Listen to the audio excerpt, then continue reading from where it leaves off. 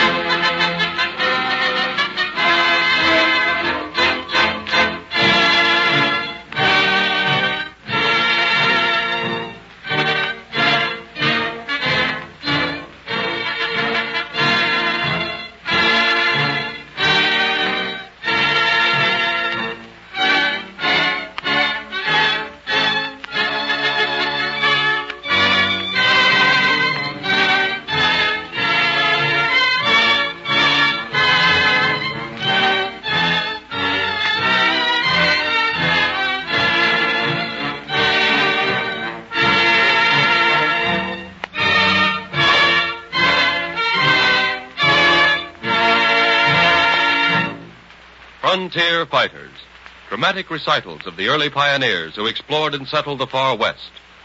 One of the most noted, one of the most courageous of these was Brigham Young, successor to Joseph Smith, founder and president of the Church of Jesus Christ of Latter-day Saints, or Mormons. In the jail at Carthage, Illinois, June 27, 1844, Joseph Smith and his brother Hiram have voluntarily surrendered to the authorities and await trial for charges arising from the teachings of their church. I fear, Hiram, that this is the end. Joseph, my brother, what crime did we or our followers commit that the Gentiles persecute us this way? My vision and the revelation, Hiram, of the Book of Mormon, equal in our faith with the Bible. Yet that mob outside has decreed our death. Joseph, who will be our people's temporal and spiritual leader after you're gone? God will guide our people in their choice, but my successor will be a strong man and a devout man. A man of great enterprise who will be humble before God. Look, Joseph. Look, that mob of men. They're coming close to the jail. Their faces are blackened. Yes, Hiram, I see. Our time draws near. Remember Paul's message to the Ephesians, Hiram. Having made known unto us the mystery of his will according to his good pleasure, which he hath purposed in himself, and in the dispensation of the fullness of time, the blasphemer of God.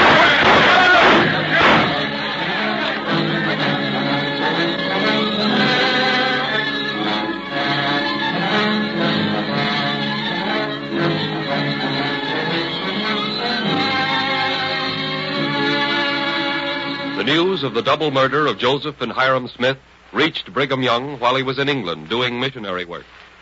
But upon hearing of Joseph Smith's death, he returned to Nauvoo, Illinois, and was elected to succeed Joseph Smith.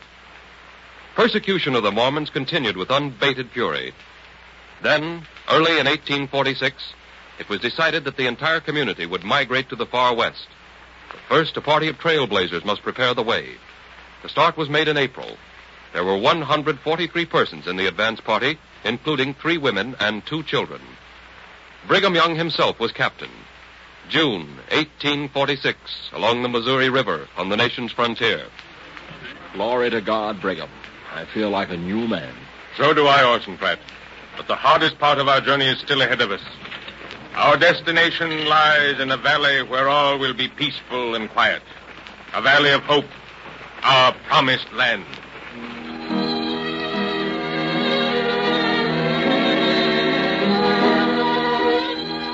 Across the great plains and deserts plunged the brave group, the vanguard of an exodus which became one of the greatest events in history. Not even the rugged and forbidding Rocky Mountains could bar the way of these stalwarts, to whom suffering was something to be borne with inspiring fortitude. Then, July 21st, 1847... How much farther must we journey, Brigham, before we reach the promised land? We are spent. We hunger and thirst. Courage, men, courage. God has sustained us thus far. He will not forsake us now. Remember the words of our scripture from the Book of Mormon. There are many kingdoms, for there is no space where there is no kingdom. Remember those precious words, my brothers, for their application is to the temporal life as well as to the spiritual. He's right. Our leader is right. Let's go on to the promised land. How far have we traveled? About 1,500 miles. But I feel that we are very close to our destination. Where are Orson Pratt and Erastus Snow? I haven't seen them for several days. High in those mountains over yonder. I sent them there to make a survey.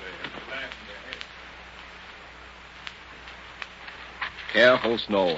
One false step and you'll find yourself on those rocks down there. I'll be careful, Pratt. Here, you give me a hand. How much higher must we climb before we get to the top of this mountain? See that bench up there, just over our heads? You mean that flat place, like a big stone tabletop? That's as near to the summit as we dare go. But once up on that bench, we can see for miles around. Want to rest a bit? No. Let's keep going.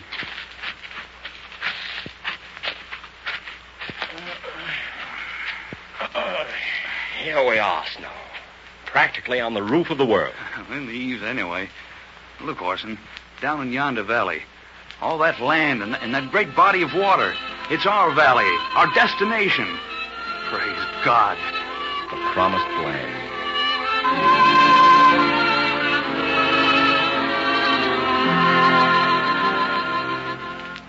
The spearhead of the party entered the valley the same day that Snow and Pratt made their discovery.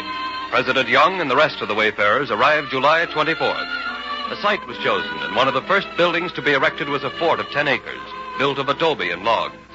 That winter, and early the next year, the rest of the emigrants arrived from winter quarters in Nebraska, where they had found asylum from their Illinois enemies. Soon there were thousands of persons in Salt Lake Valley. Food was scarce. The hunters and fur trappers in the surrounding mountains were skeptical of the success of the project. Hank, them settlers down in the valley is going to starve to death. You're dead right, Professor. Can't grow nothing in that hole. Look at 'em. Plowing, digging, planting, working like the beavers I catch in my traps. And like them same beavers, they're going to be catched, too. I wonder what that party's doing up on what those settlers have named City Creek. I see 'em. Carrying lumber and digging a long ditch toward the dry fields. Yes, they've been at it for weeks. More foolishness. More useless digging and hauling. What? Why, no, it ain't. No, it ain't. Look, Professor. Look. By cracky. They're turning the course of the creek. There's mountain water running into that ditch. Why, they're going to cover their fields with that creek water. And you call that foolishness? No, I take it all back. I swallow my words. You can't get ahead of Illinois, folks. You see, Professor, I'm from Illinois myself.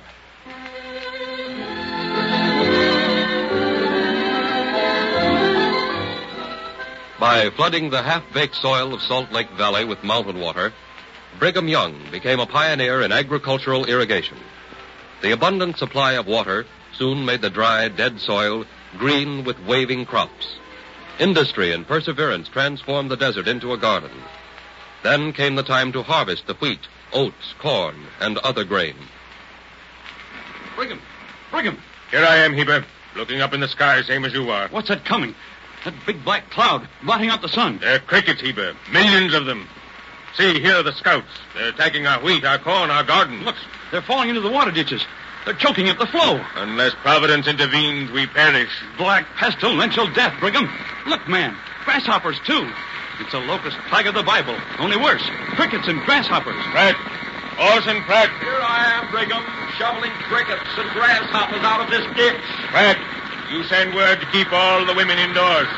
Send riders to the outlying farms to keep the ditches open at all costs. All women and children indoors. It's getting dark as night, Brigham. There's a thick blanket of insects between us and God's heaven. What shall we do? Do, man. Where's our faith in God? Order the church sexton and the elders to give the signal for prayer. Then down on your knees to ask God's help in this, our great time of need. Pray, everyone. Pray for deliverance from this black insect scourge. Lord God of hosts, thou who hast delivered thy people from our enemies, and has guided us to this place. Deliver us from this plague of insects which is about to destroy the faithful of thy holy city. Amen. Amen. Brigham, Brother Young, look, towards the west. Birds. Thousands of birds. Hungry birds. Look at them catching insects in the air. But they're seagulls. They're seagulls, all right, and mighty hungry. Just see them devour those crickets and grasshoppers. Brigham, the gulls have saved us. Birds against insects. And the birds are winning. The seagulls were sent by God. Eva, when the work of clearing the field has been done, I want all the elders called to a council. Of course, Brigham. But have you any special object? Yes. I want a law passed that from now on the seagull, that beautiful, graceful bird which has saved this valley from destruction, will be protected. And anyone who kills one of those birds will merit instant punishment.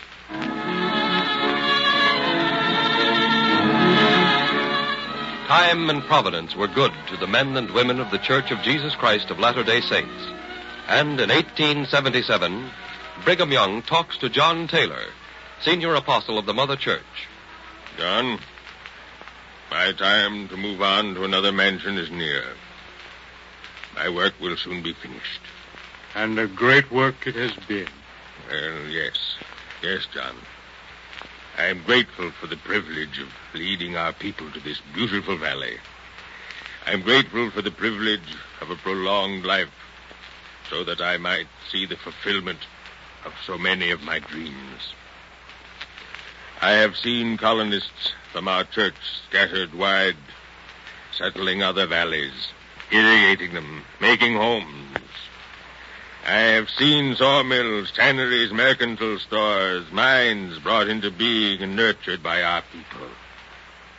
Yes, John, mine has been a full life, and I have few regrets. Utah is now a territory of the United States of America. You and the others must work now toward the culmination of that dream, John. The granting of full statehood to our Utah.